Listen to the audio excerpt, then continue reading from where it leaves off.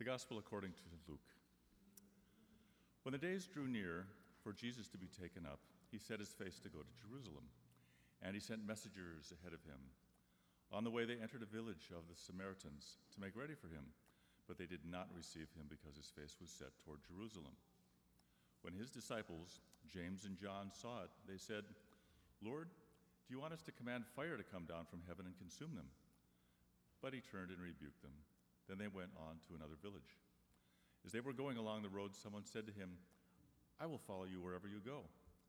And Jesus said, "Foxes have holes, and birds of the air have nests, but the Son of Man has nowhere to lay his head." To another he said, "Follow me." But he said, "Lord, first let me go and bury my father."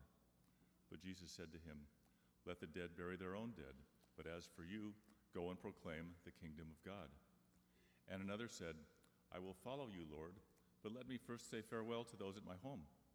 Jesus said to him, "No one who puts a hand to the plow and looks back is fit for the kingdom of God." The Gospel of the Lord. Seated. Thank you, Alan.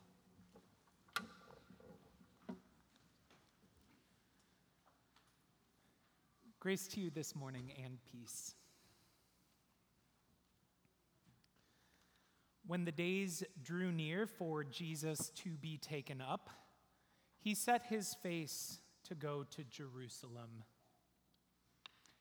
This sentence seems like it's just setting the context. It's nothing really that stands out.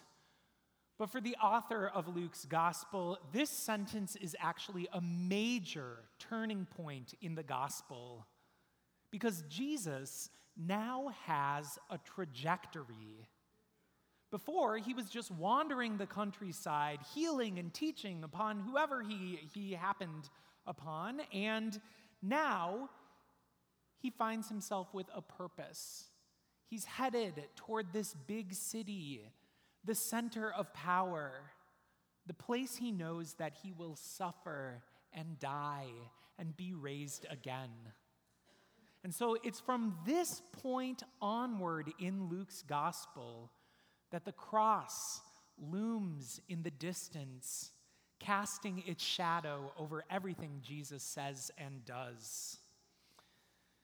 This is where all of the stories we're reading this summer come from this section of Luke's gospel where Jesus is on his way to suffer and die. And what Jesus does during this time is talk a lot about what it means to follow him. It's a question we must ask ourselves constantly, because following Jesus, it ends up being different from how we follow most other things. If you follow a recipe, for instance, you're following it because you want cake at the end. If you're following a diet, it's because you want some sort of change in your body or health. When you follow a teacher's instructions, it's because you want something, and that something is to get smarter. When we follow most things in the world, we follow them to get something, to get results. We follow because we want a preferred outcome. This is how the disciples are thinking at the beginning of the reading. They have been following Jesus, and they think they are following him for something. They want it to yield results in their life. They want good outcomes because they have been following Jesus. And then they come up short. They don't get the results and success they had been hoping for. They go to a Samaritan village and are run right out of town. They are rejected, and they feel powerless. And their minds cannot wrap themselves around the reality that following Jesus has not brought them success or guaranteed the results that they want. So what do? They ask Jesus to command fire down on the people who rejected them. They want to show that they're bigger than this undesired outcome. They want to be vindicated by getting results that they can measure, even if that measurement is a body count. Jesus, he will not have this. And it's not just because Jesus is against violence. It's because he knows that they've totally missed what it means to follow Jesus. Following Jesus isn't like any other kind of following that we do. It's not about getting positive results in our lives. It's not about getting to control the outcome. In fact, when we follow Jesus, we are led in the opposite direction. For Jesus heads to Jerusalem and the cross that awaits him. And as we make that journey with him, Jesus doesn't give us a step-by-step guide to our self-improvement. He doesn't give us a 7-point plan for our personal empowerment or tips and hints and tricks to be a better version of you. Jesus isn't interested in working through gradual progress and steady improvement and building on the good works that we already do. With the cross before him, Jesus is single-minded about naming to us this scary truth that none of us want to face. And that truth is that there is so much in our lives and our world that simply lie beyond our control. The truth is that we cannot guarantee results or outcome for way more than we'd imagine or hope, for just about anything, really. The hard truth of following Jesus is that it leads us away from worldly triumph and strength and straight into reckoning with the limits of our own power. But Jesus asks us to name this difficult truth only because there's a greater truth that he wants us to see. A truth that we only grasp in faith as we look not at his cross, but at his empty tomb. And that is this: our lack of control, our desire to be in control, our propensity to seek violence when we don't get our way, none of that means that we are alone or unworthy or unloved. None of that means that our story is over or worthless. The greater truth is that when we don't get the results we hope for, we do not scare God away from us. God stays with us in all things. This is what following Jesus asks us to do. Entertain a God who works through the scandalous mystery of death and resurrection. To reckon with a God like that. And what that means is the God we get is more likely, actually, to show up in failure and hurt than in results and dreams that we had been hoping for. It means that God is less interested in improving what is strong and beautiful in us and more interested in raising us from all the ways death has entangled us. It means God is less interested in the games we play to prove we're good and worthy enough, and more interested in freeing us from silence and shame that hold us captive when we suffer. Jesus comes to reveal a God who cannot and will not stand to be apart from us. A God who has a long history of breathing life into where there was no life and making a way where there was no way.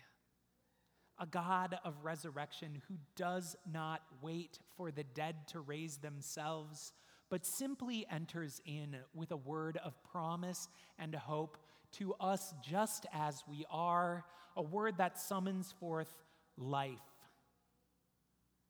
And there is nothing, actually, that you need to do to catch this God's attention. No results you need to achieve or outcomes you must lock down as a prerequisite. This God is bigger than all that. This God is already active in your life, present to you in all things with love. This is the problem, by the way, with those would-be followers of Jesus in Scripture this morning. They don't realize the alreadiness of God. The God that Jesus proclaims doesn't wait until we're ready, until we've had time to consider the costs, until we've tied up all the loose ends of our lives. God shows up to us in the midst of our messes with a love that doesn't need our efforts or success to make its way into the world.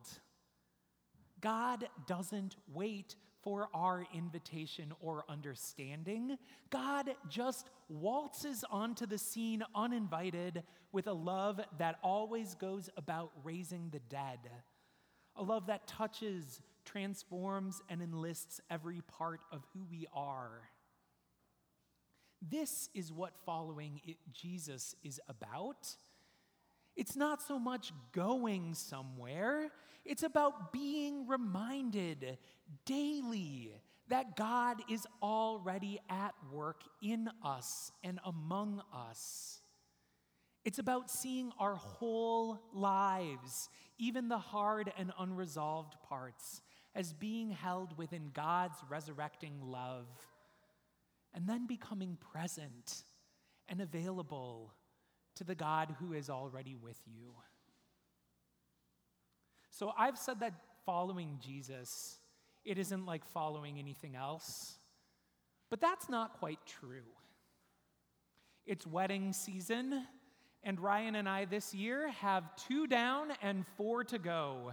So it's a lot of weekends sitting and making small talk at tables with other people. Now, in most respects, the marriage that Ryan and I have is no different than a marriage between a man and a woman. But there are several unique things that we have to negotiate because we're 2 men. And one of them is the dance at the wedding reception. Because when else do you ballroom dance? Both of us, because of our gender, well, we've been socialized to be the leader there. But because we've had a lot of our friends get married over the past couple years, we've decided that we take turns each wedding, who's going to lead and who's going to follow. And so I have been learning over the past couple years to be the following partner in ballroom dance. And I gotta say, it's a lot more demanding than leading. Because here's why. What your job is to be present to whatever is happening at that moment, and then to be available to whatever it is that's coming next. You've got to learn to constantly adjust your plans and expectations, to know that there is nothing out there that you can accomplish by yourself, and even to see that on occasion, your missteps can be pulled and twirled and looped into something half graceful. This is what following Jesus is like. It's not about trying harder. It's not about getting the outcome that you want. It's like following in a dance in which you are but one partner, where all you can do is to be present to what is and to become available to what's next, and to trust that your partner will always, always find a way to bring grace and beauty out of your successes and stumbles alike. Amen.